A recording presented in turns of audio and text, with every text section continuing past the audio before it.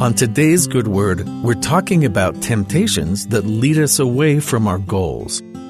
It can be dangerous to stray from the path, especially in an unfamiliar area. There's a folktale that describes the temptations that can distract us from our purpose. Once, a girl was traveling through an unfamiliar woods. She knew to stay on the well-worn track, especially since this was her first time in this part of the forest. She kept her feet firmly on the path, but her eyes started to wander. A piece of silver lay just on the divide between the path and the wood, harmless enough, she assumed, and bent to pick it up. What luck! But from her new vantage point, she could see another coin, another foot off the path. Not too far to be a worry.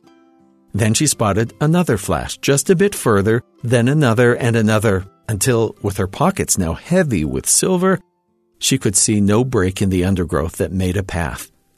By going just here a little and there a little, she had completely lost her way. Though this style of misdirection is common in fairy tales, it's also a common strategy of a less fictional but still dangerous enemy. 3 Nephi chapter 6 of the Book of Mormon describes the gradual downfall of a previously righteous people.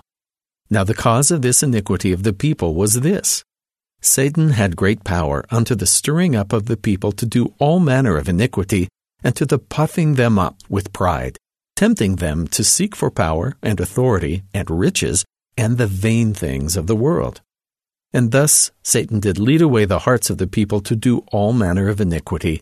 Therefore they had enjoyed peace but a few years.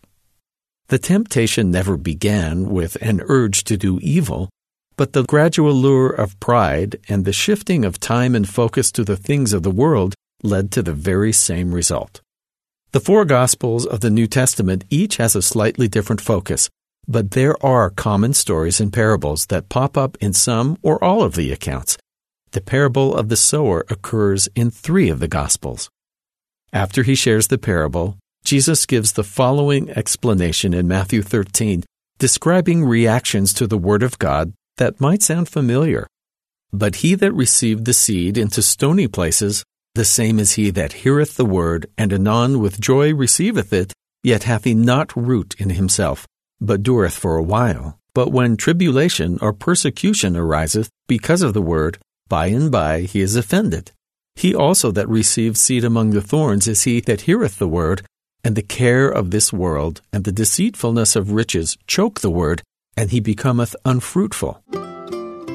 There are many tactics that distance us from our connection with heaven. When we find ourselves focused on the things of the world, on money, power, status, and all the rest, our ability to humble ourselves enough to listen to the Spirit is lessened. Making correct decisions becomes harder when we don't have the guiding voice of heaven to rely on. For this reason, the Lord has so often preached the necessity of humility so that we can protect ourselves from the distractions of the world. Staying on the path is not always easy, but it is the safest way through the darkness that can surround us in mortality. And that's the good word.